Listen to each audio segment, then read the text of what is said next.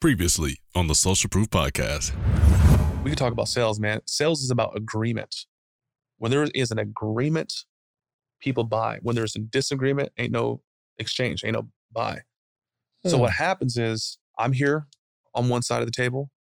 There's a table here and there's a consumer.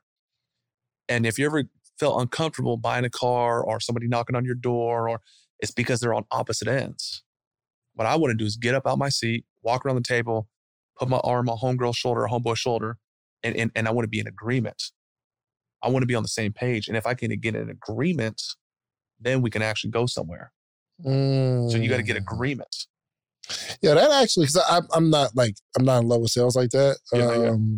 But that actually helps me, because if my objective is to get on the same page with somebody, to agree with them, it takes the pressure off me trying to sell them something. 100%, man.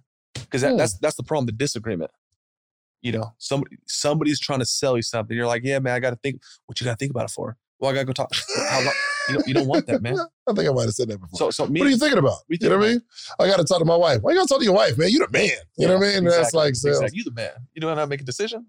So you know, I can see myself on the camera. I got a big old head, dude. And I'm 207 pounds. I'm a big guy, but I don't like to do that. I like agreement. I like it nice. I like it light. I like it friendly. I like it, just good energy. And that's what I like to do. I could get rough and tough if I need to, but when I'm in a sales I just keep it light, man. Just smiling, making everybody feel good. And then what you want to do is create understanding. We're talking about sales now. A confused mind always says no.